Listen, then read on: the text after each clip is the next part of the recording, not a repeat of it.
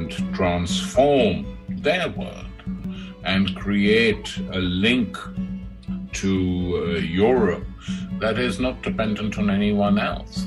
And they're, here they're operating like a major economic power that they have become. The question arises, who regards this initiative as a threat? The United States is deeply hostile to it. That's Tariq Ali, and this is Alternative Radio. I'm David Barsamian. This edition of AR features Tariq Ali on Afghanistan, China, and the decline of U.S. power. Part 1 of a special two-part program. The ignominious debacle in Afghanistan was predictable and predicted. Afghans, like most people, don't appreciate foreign invaders occupying their country. Just ask the British and the Russians. But the U.S. and its imperial hubris thought it was different. It would nation build in Afghanistan and bring democracy to that land. Meanwhile, China is watching the U.S. squander its wealth on military adventures. The decline of U.S. power is evident. In its place, China is rapidly expanding its influence. Its Belt and Road Initiative is an ambitious global infrastructure project, a new Silk Road. China, as the quip goes, had a bad couple of centuries of wars, invasions, famine, and disease. But now it is back. It is a force to be reckoned with. Its economic clout is increasing, and it will soon be the world's biggest economy. Our guest today is Tariq Ali, an internationally renowned writer and activist who was born in Lahore, Pakistan. For many years, he's been based in London, where he is an editor of New Left Review. He's the author of many books, including The Clash of Fundamentalisms, Pirates of the Caribbean, Speaking of Empire and Resistance, and The 40-Year War in Afghanistan, A Chronicle Foretold. He was at his home in London when I talked with him on September 9th and 10th. Welcome to the program. Very good to be with you again, David. After all these years, we've had a big interval in our regular conversations. Well, you and I are both very fond of poetry. Here's a couplet from Yeats that I'm sure you're familiar with. We had fed the heart on fantasies, the heart's grown weary from the fair. I want to segue that into a discussion about Afghanistan and the fantasies that we've fed ourselves over the decades. Where's a good place to start, by the way, with Afghanistan? 1978, 1979? Yeah. Two things, David. When the PTPA, basically a small group of Afghan communists who were placed in strategic positions inside the army and the air force, decided that the then President Daoud, a relation of the king, Zahir Shah, was becoming too dictatorial and too closely linked to the Shah of Iran.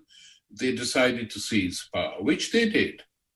They characterized this as a revolution, which I argued even at that time wasn't the case. I said, effectively, it's a coup d'etat carried out by left-wing army officers, as has happened in parts of the Middle East, but happened in the Middle East with huge mass support.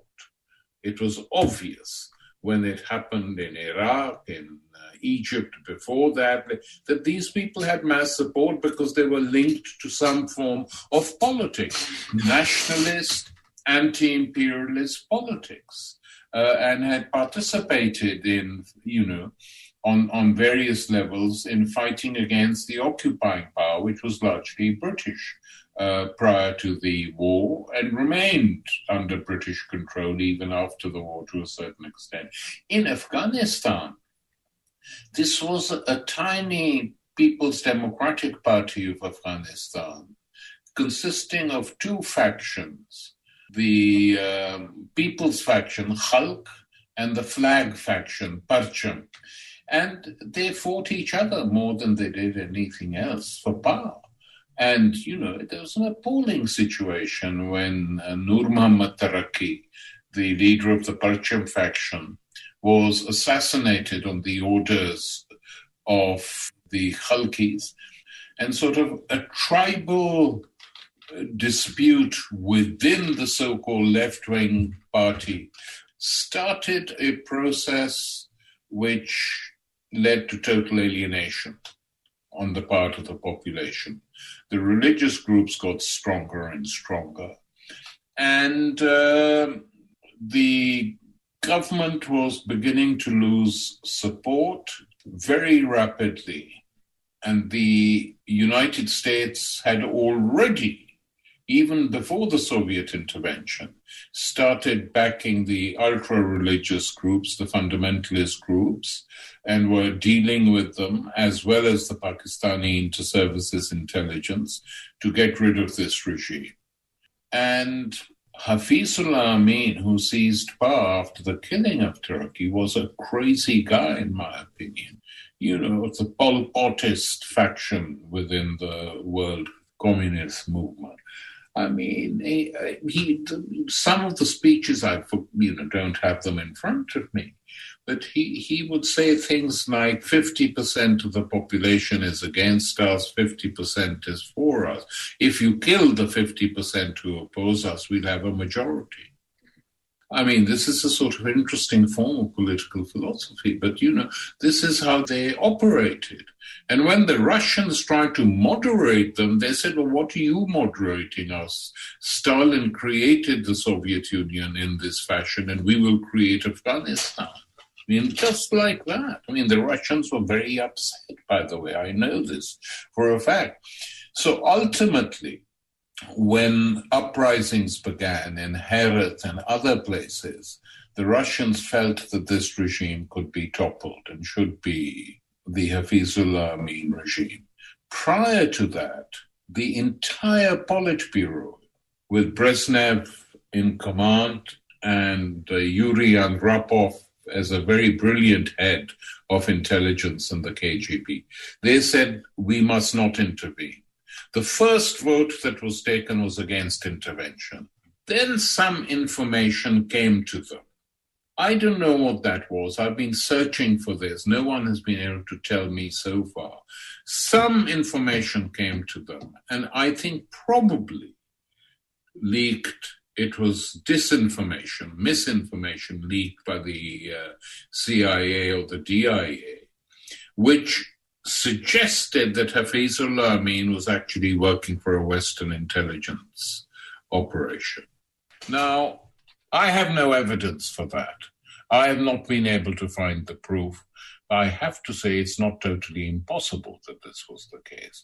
In any case, whatever it was, it convinced them, and this time they voted unanimously. Even Andropov, who was completely opposed to it, came on board. And they sent in an intervention force. Soviet army went into Afghanistan using largely Central Asian soldiers who were both closer to the region, semi-part of it, and in some cases the Tajiks, of course, spoke the same language, etc. And I remember the day after, I had to write an editorial for the newspaper I was editing, Socialist Challenge, a back-page lead story.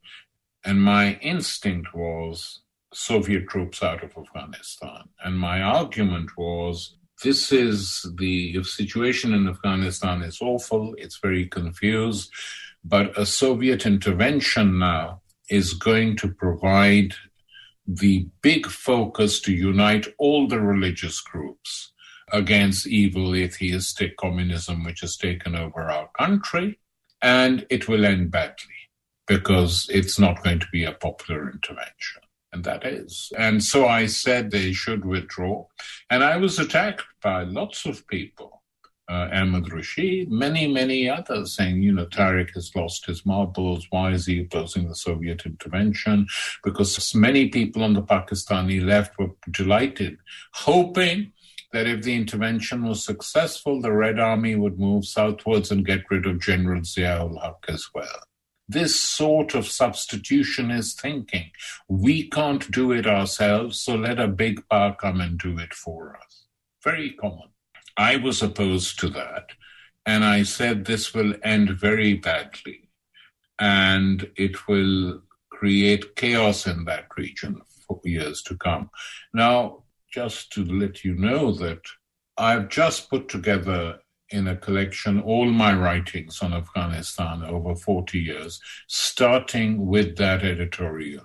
And some of the young people who've been editing the book and thinking are just amazed, saying, wasn't this the position of the whole left? I said, far from it. I was completely isolated on this, on every level, really. But I was convinced that it was the wrong thing. So that's what happened. For Brzezinski and Carter, this became a big opportunity to pour in money to the Mujahideen and the religious groups, bring in Osama bin Laden from Saudi Arabia, which they did because no Saudi prince was ready to go to lead the jihad.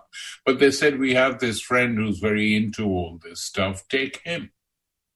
So bin Laden, recommended by the Saudi royal family and the United States, ended up in Afghanistan to lead the jihad together with other groups. And this war began, which wrecked Afghanistan because, it was a war fought, the Russians fought it largely with helicopters and planes, just like the United States does now. And they ultimately had to pull out. In my book, The 40-Year War in Afghanistan, A Chronicle Foretold, I also tell a story. I was invited to speak at a United Nations conference in Tashkent in 1985, and I made a sharp speech on the world, but including a section on Afghanistan, in which I said that the Soviet intervention has been a disaster. And I think you people should pull out. It's a huge mistake. Acknowledge it and pull out. Thinking I'd be attacked by the Russian delegation, which was the largest delegation in the conference. On the contrary, a lot of the Russian delegates, academicians, scholars, KGB people probably, surrounded me after my speech and said, today you have to have lunch with us. And one of them said, we don't know whether you know this, but our new General Secretary, Mikhail Gorbachev, at a meeting for cadres 2 weeks ago, which we all attended, said things that are virtually the same as you're saying. Have no doubt we're going to pull out. I was delighted, naturally. And I came back and told friends, and Pakistani friends and others, especially Ahmed Rashid, I said, I don't rely too much on the Soviet Union staying there too long. I've got it from inside sources. They're going to pull out. No, they said, it's impossible. You're dreaming again. So they did pull out. And then a mess was created. The Mujahideen gang started fighting each other. And the Pakistani intelligence agencies then suggested that the students and refugees they'd been training in the camps in Pakistan were now ready for action. And the Taliban, which the word means students, trained, armed by Pakistan with US support, and the US green-lighted the Taliban intervention. So they went in and defeated the other groups, which later became the Northern Alliance, and took charge of the country. And they would talk to all the, they would talk to the United States, to most people, till 9/11. That's when they became total enemies again. That was 20 years ago now. You mentioned General Zia-ul-Haq. He was the Islamist military dictator of Pakistan in this period of the late 1970s and until his death in a mysterious air accident in the late 1980s. But I think if a history were to be written of this period, surely the role of Brzezinski, whom you mentioned, Carter's national security advisor, was absolutely central to the Afghan crisis. On July 3rd, 1979, fully 6 months before the Soviet intervention, Carter signed the first directive for secret aid to what would become the Mujahideen. In an interview in the Nouvelle Observateur in 1998, Brzezinski was asked if he regretted instigating the Afghan intervention and aid. And this is what he said: regret what? The secret operation was an excellent idea. It had the effect of drawing the Russians into the Afghan trap. And you want me to regret it? The day that the Soviets officially crossed the border, I wrote to President Carter, we now have the opportunity of giving to the USSR its Vietnam War. And then he asked rhetorically, what's more important in the history of the world, the Taliban or the collapse of the Soviet Empire? A few stirred up Muslims or the liberation of Central Europe and the end of the Cold War? Yeah, well, I quoted this in my book, Clash of Fundamentalisms, and used it to show how the US were operating. And Brzezinski is crystal clear. That is what they did. They set a bear trap and the Russians fell into it. And confirming my views that the Soviet intervention was a huge mistake. I don't think on its own it led to the collapse of the Soviet Union, but it certainly played a part. And, you know, one could ask the same question. What was more important, at least trying to preserve the Soviet Union on some level, or this bunch of Afghan sectarians in the PDPA who didn't know how to organize anything? And the answer is, it would have been much better to leave Afghanistan alone. So that's what happened, and the rest, as they say, is history. Now we have the final act, I hope it is the final act, a 40-year war in Afghanistan.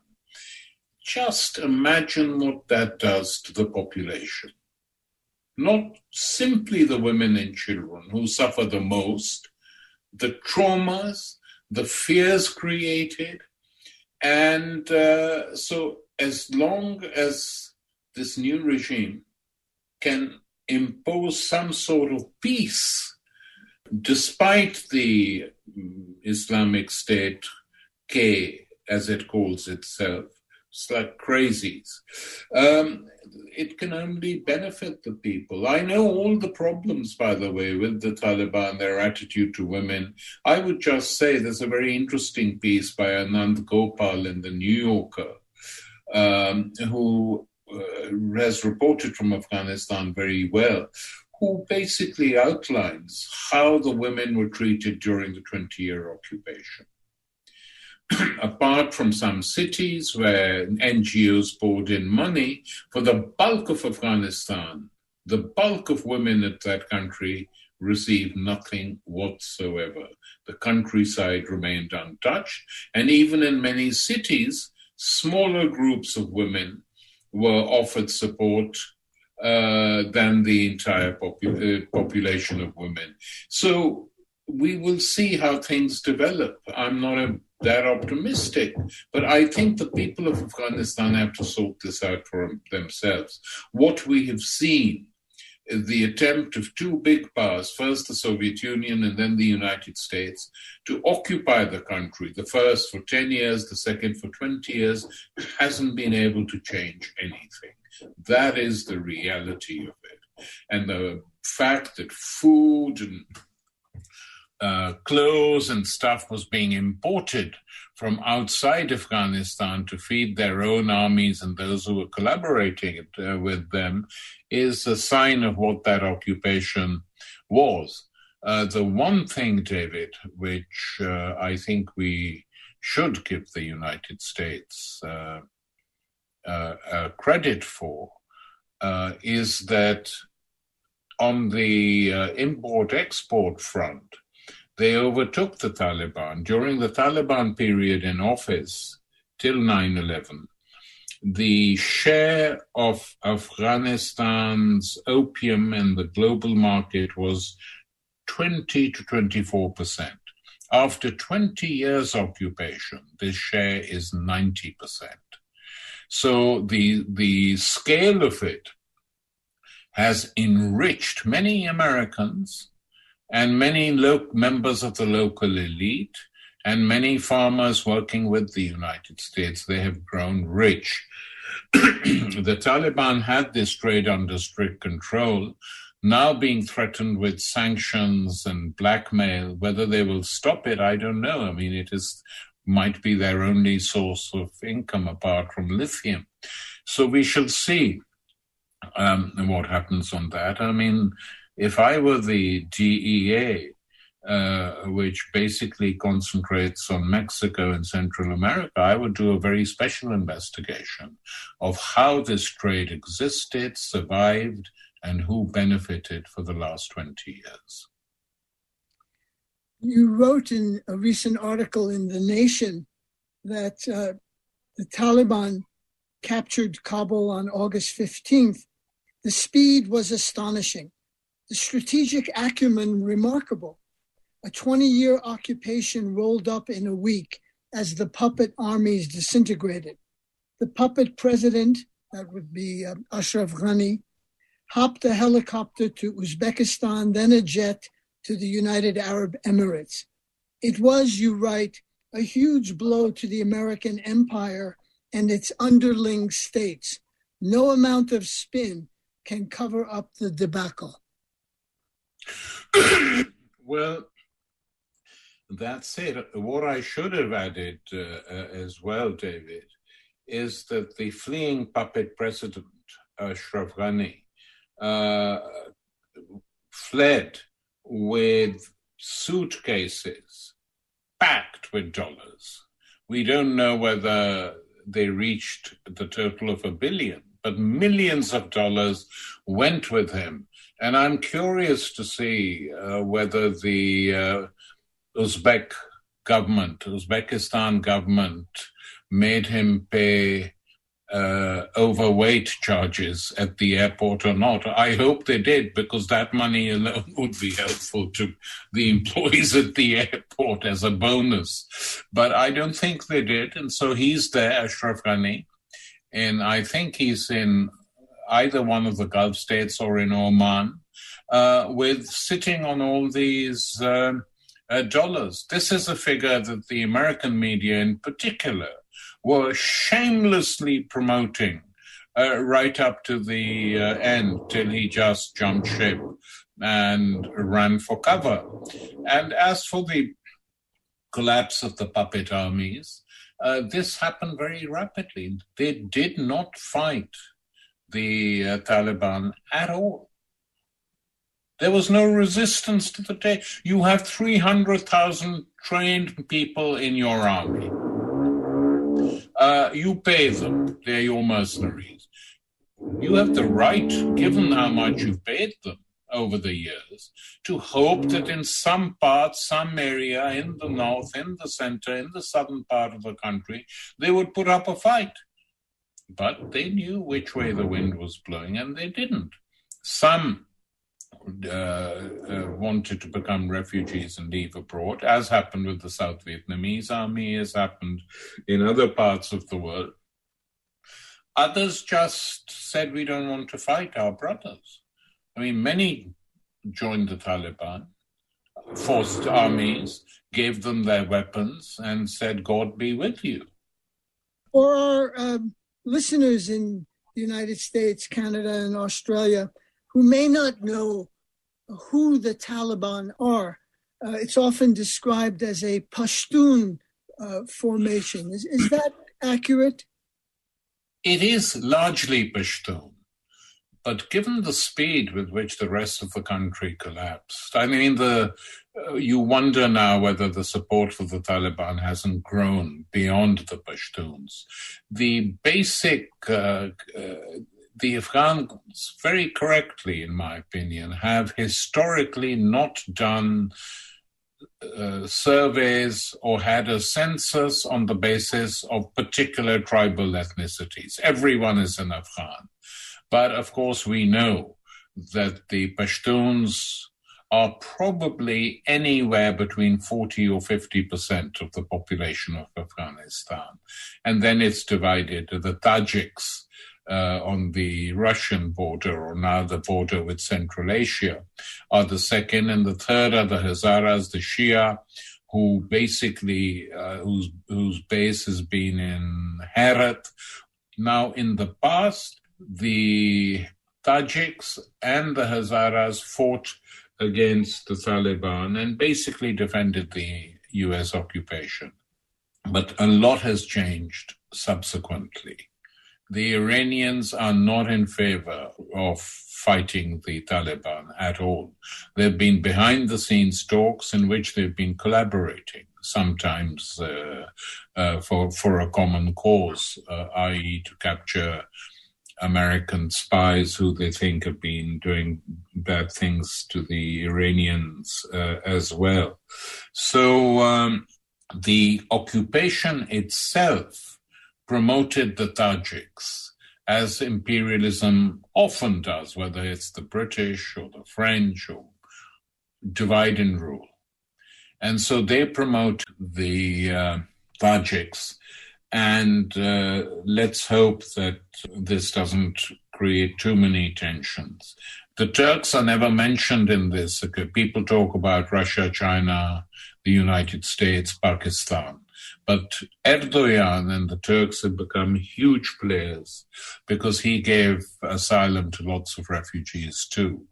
And I think whether there is a new civil war, all-out civil war, which I hope will not take place because the Iranians are not in favor of it, the Americans aren't in favor of it, nor are the Russians and the Chinese. But if Erdogan tries to start something of his own accord, it won't succeed, but it could create a mess in the region. The other thing worth discussing or mentioning briefly, David, is that the Taliban are looking very closely at the Iranian constitutional model, because even though they have differences with the Shia, which are sort of theological, they are quite impressed by the model, rather than picking up the sort of fairly debased tribal model created by the British of tribal councils and all this.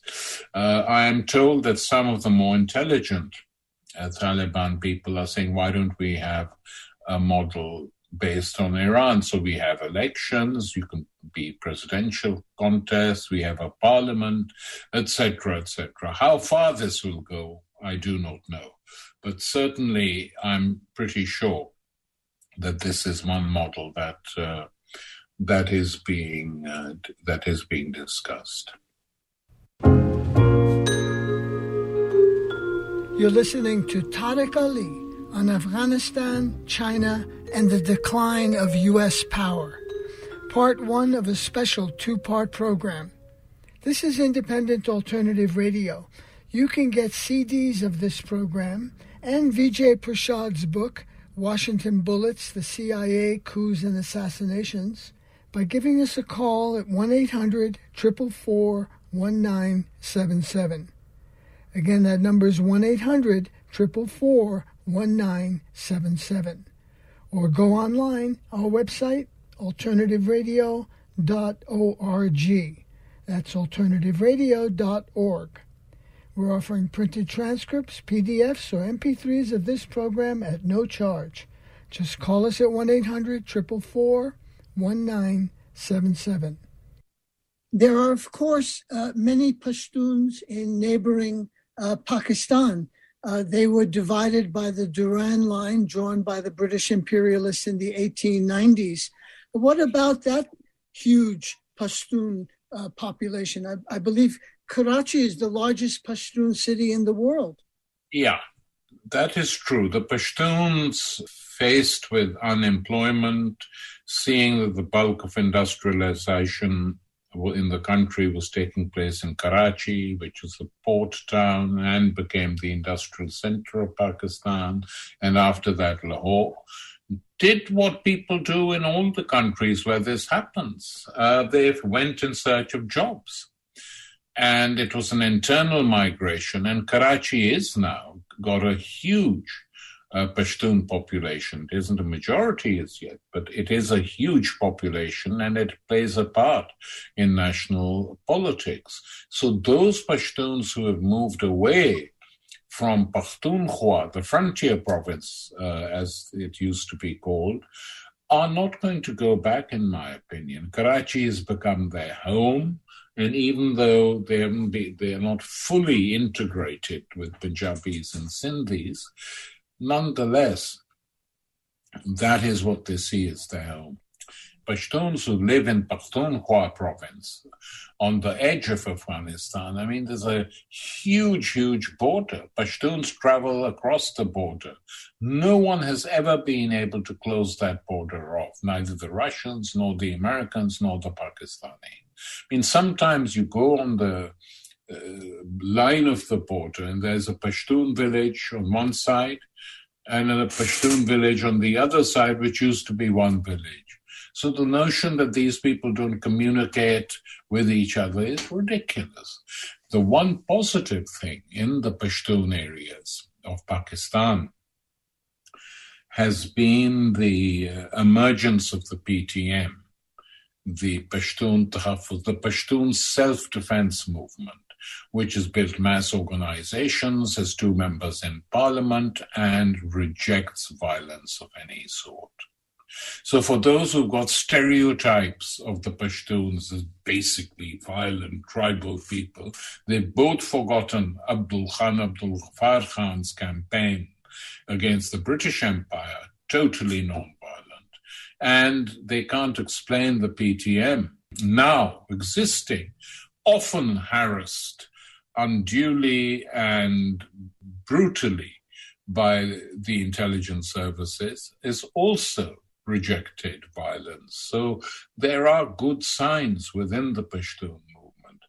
Whereas in the 19th century, the British used to describe the Afghans as savages, or if you prefer, noble savages, i.e. like the native population of the United States was described, or the Maoris, or the Aboriginal people in Australia. Wherever the empire went, they were fighting savages, which is particularly nonsensical in the case of Afghanistan and the population there, Pashtun and non-Pashtun, because it has the language itself is a tributary of Pashto, of Persian, and they have a record of literature and art, which quite honestly, if you compare it to when it was done in the 15th, 16th, 17th, 18th centuries, is on a par with anything produced in the West.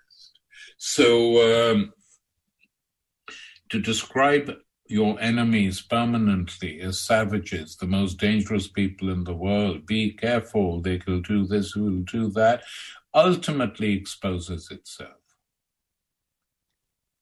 In an article, I believe in the New Left Review called Debacle in Afghanistan, you write that about Pakistan, that it has undoubtedly provided strategic assistance to the Taliban, and for whom this is a huge political military triumph.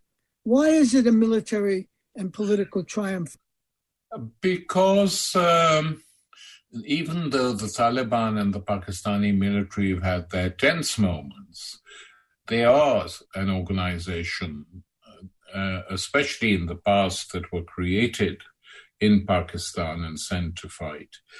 And secondly, It was the advice of the Pakistani military after 9/11, which they imposed in strong language, not in violence.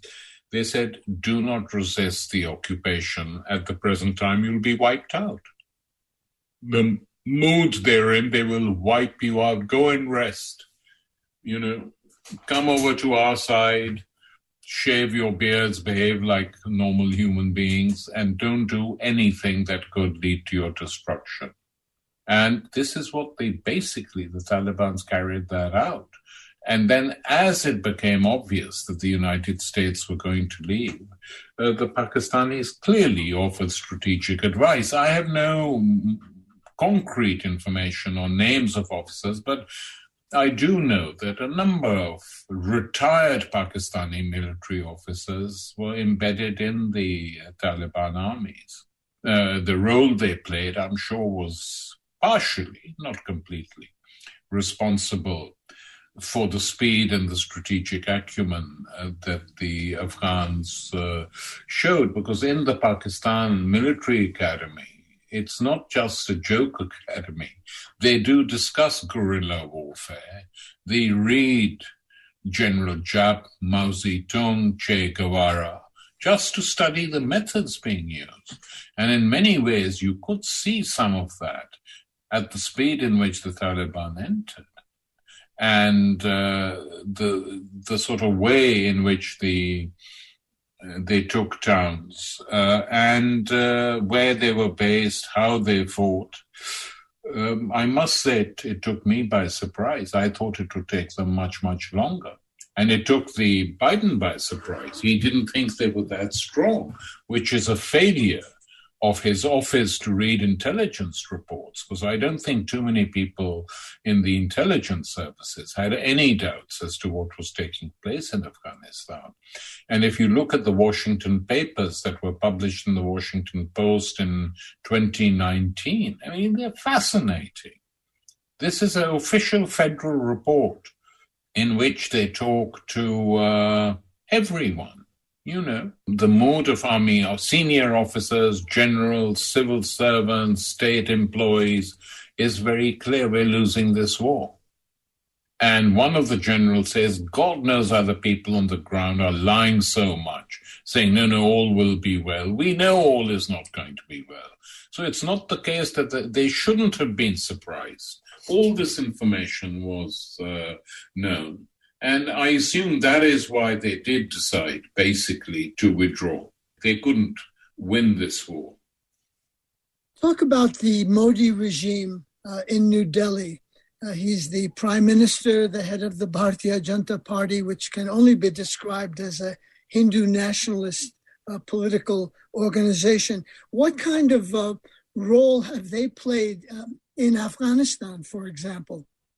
In Afghanistan, the Modi government backed the United States to the hilt, gave help to the puppet government, hoped that this would be a permanent solution created so that they could have a friendly government on Pakistan's northern borders, etc. The Indian press, by and large, treated the Taliban victory with headlines saying victory for terrorism, etc., etc. They're now learning the truths, and there have been messages saying, no, we don't want to be enemies with you. But basically, Modi, to call him a Hindu nationalist, I think what we're seeing in India is a sort of, semi-fascist government which has come to power with popular support, as of course fascists did in Europe in the 30s. Hitler was elected, and has attempted to create a new consensus in India based on bogus Hindutva ideology, a massive rewriting of history, targeting of ethnic minorities, especially the Muslims, who are a very large minority, challenging the Indian constitution and amending it on Kashmir, which was promised a referendum in 1947 when India became independent, and effectively shifting the country and its capitalist class sharply to the right. That has been Modi's achievement. And if you like, Nehru created a social democratic consensus in 47. Modi has now totally destroyed and shattered that consensus and created his own consensus, which is a monolithic Hinduism, which it never was in its entire history, which is the elevation of Ram into the equivalent of a universalist God like God and Allah and Jehovah, and an attempt to change the very culture that has existed in India for hundreds of years by taking back, saying we were oppressed by the Mughals, we were oppressed by this, we were oppressed by that, totally ignoring history of what the Mughal Empire was, how it functioned, what its military structure was, how leading Indian, Hindu, Sikh chiefs worked with the Mughals, were part of its armies, fought with them, etc. So history is being rewritten on a grand style, and as like it is in other parts of the world, but in India it's very, very noticeable that this has happened.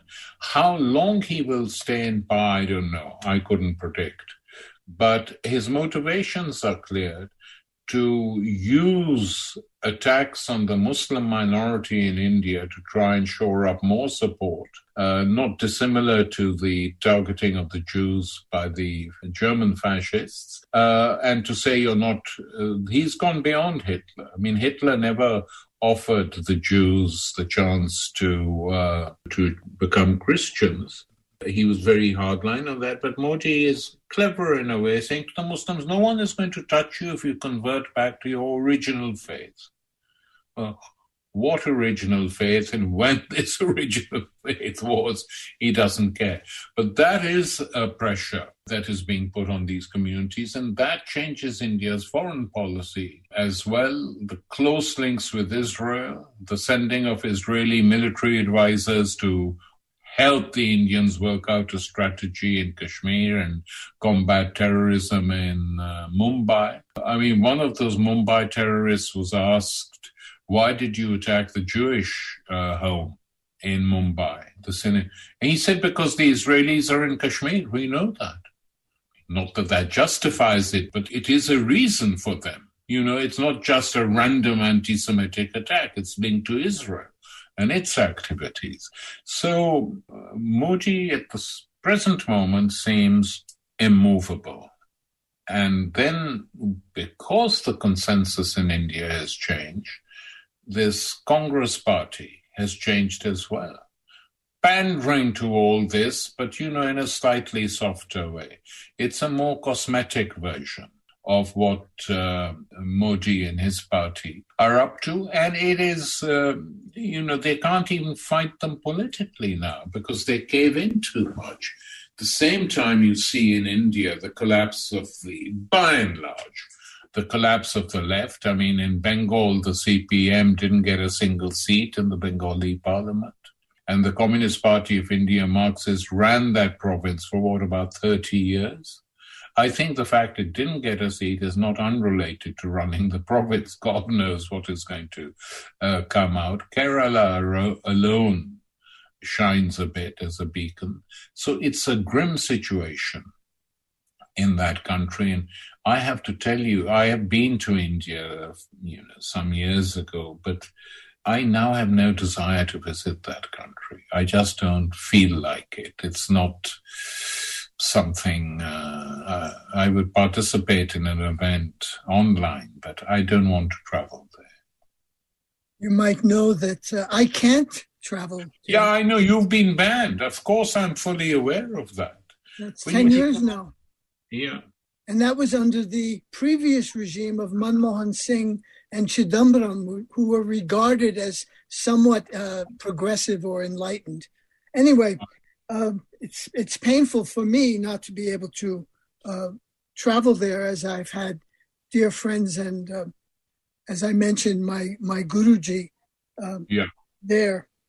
But to go back to Kashmir for a moment, in August of 2019, the little autonomy Kashmir had was effectively eliminated. In fact, it has been annexed by New Delhi. It's being run out of New Delhi as a union territory rather than as an independent state. It remains the most densely militarized zone on Earth. What might be a solution that would satisfy Kashmiris on both sides of the border, in Pakistan Kashmir as well as Indian-administered Kashmir? In my opinion, and this has been my view for a long, long time, the only solution that would probably satisfy most Kashmiris would be independence, to be truthful. But given that no one is going to grant them that, at least the very existence of a totally autonomous republic with its military safety guaranteed by India, Pakistan, and China, 3 countries which could do that and let them get on with running the country. And it would certainly bring a great deal of happiness to Kashmiris if they got that autonomy. Even this is now a utopian notion. I don't know, probably. But that is what people would feel. We don't want to be under the control of either power. Okay, we can't be independent in this day and age, but at least give us an autonomy guaranteed by all the local states. Might that idea transfer to the Palestinians in the occupied territories? I had not thought of that, but whether the Israelis would even think about giving them a genuine autonomy, I don't know. I mean, I don't think that that's possible. It's the Bantustan strategy for the Israelis, and they would keep total control.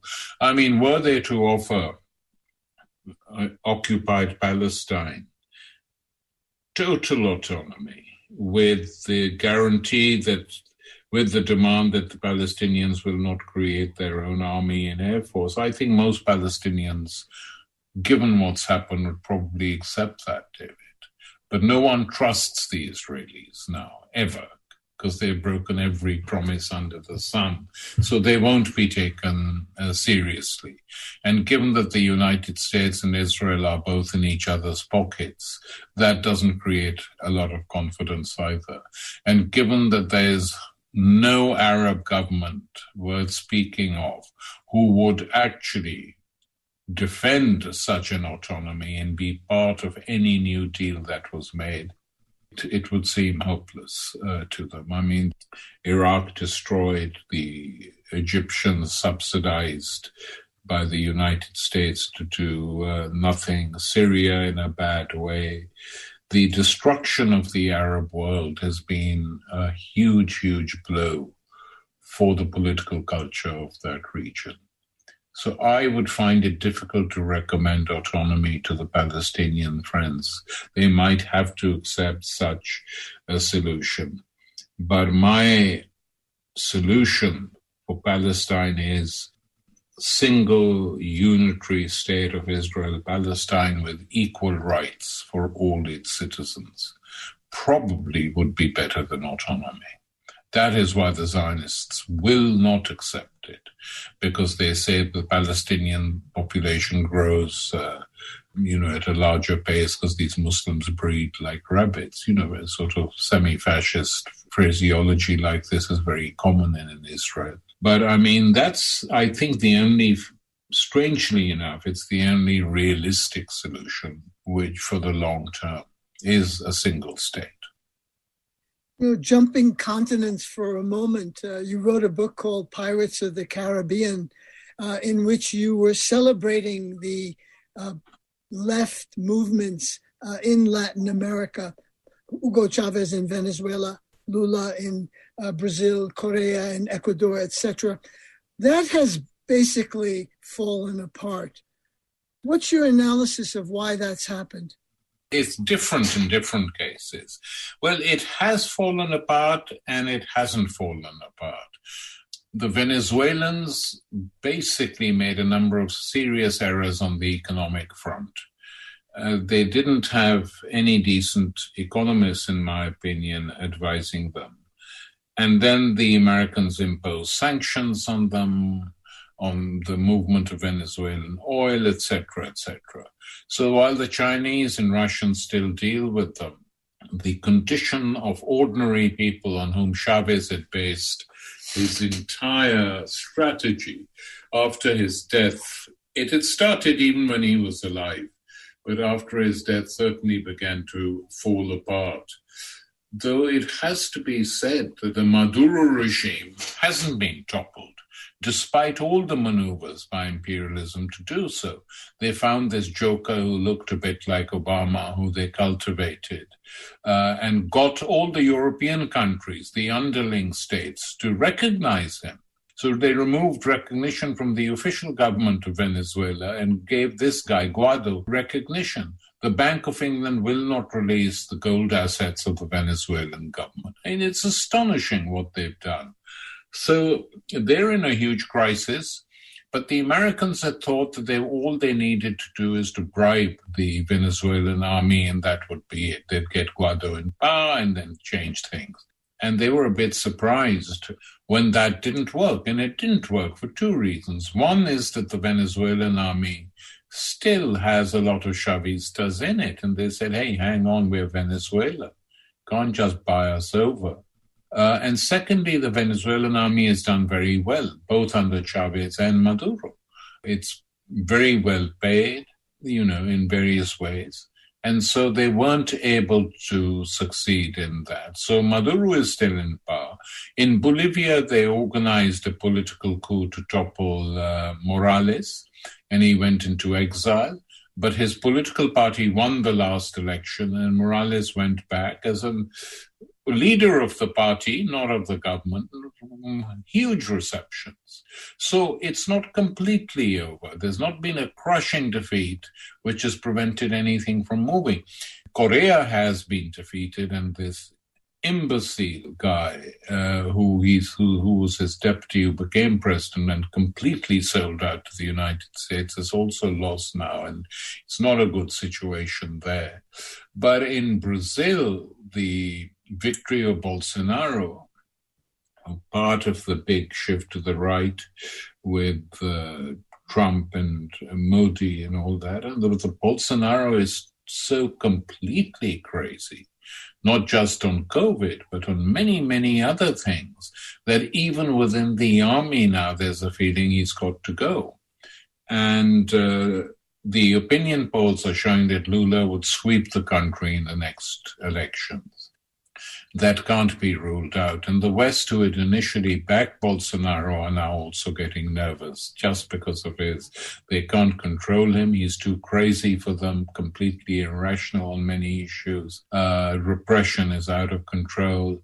So I think Lula's victory cannot be totally ruled out. The same thing happened in Argentina. They got rid of the Kirchner government, and now they've re-elected that party to power. So it's not, and in Mexico, they have a government which is not as radical as the others were in their heyday, but it's still something. López Obrador is not a president they like. He speaks up on issues. He gave a big defense, for instance, of Julian Assange the other day. I would say that we've had some setbacks in South America, certainly, but not on a scale where you can say there's nothing to hope for, everything has been ruled out. You were just listening to Tariq Ali on Afghanistan, China, and the decline of U.S. power. Part 1 of a special 2-part program. Tariq Ali, an internationally renowned writer and activist, was born in Lahore, Pakistan. For many years he's been based in London, where he's an editor of New Left Review. His articles appear in major newspapers and journals all over the world. He was at his home in London when I talked with him on September 9th and 10th. This program is produced by Alternative Radio based in Boulder, Colorado. We are independent and in our 36th year. We're supported solely by individuals just like you. We feature voices rarely heard in the corporate media, such as Arundhati Roy, Chris Hedges, Kianga Yamata Taylor, and Roxanne Dunbar Ortiz. We also have a series of programs with Tariq Ali. To access our complete audio and book catalog, just go to our website, alternativeradio.org. Again, our website where we are podcasting, alternativeradio.org. To place a credit card order for CDs of today's program, Tariq Ali on Afghanistan, China, and the Decline of U.S. Power, and for Vijay Prasad's book, Washington Bullets, the CIA Coups and Assassinations, just give us a call at 1-800-444-1977. That's 1-800-444-1977. Or you can order online on our website, alternativeradio.org. We're offering printed transcripts, PDFs, and MP3s of this program at no charge. Just call us at 1-800-444-1977. Joe Ritchie is our general manager and editor. I'm David Barsamian. Thank you for listening. We go out with Farid Ayaz and Abu Muhammad of Pakistan singing Kangana.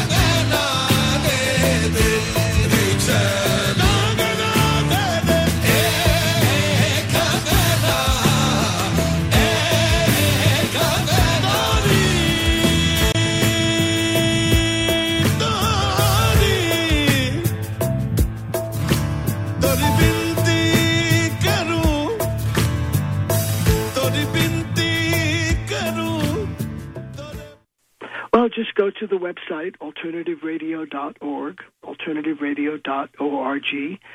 We, too, are independent and are supported solely by listeners who make donations, purchase transcripts, MP3s, or CDs of our programs. So we're very much dependent on listeners out there.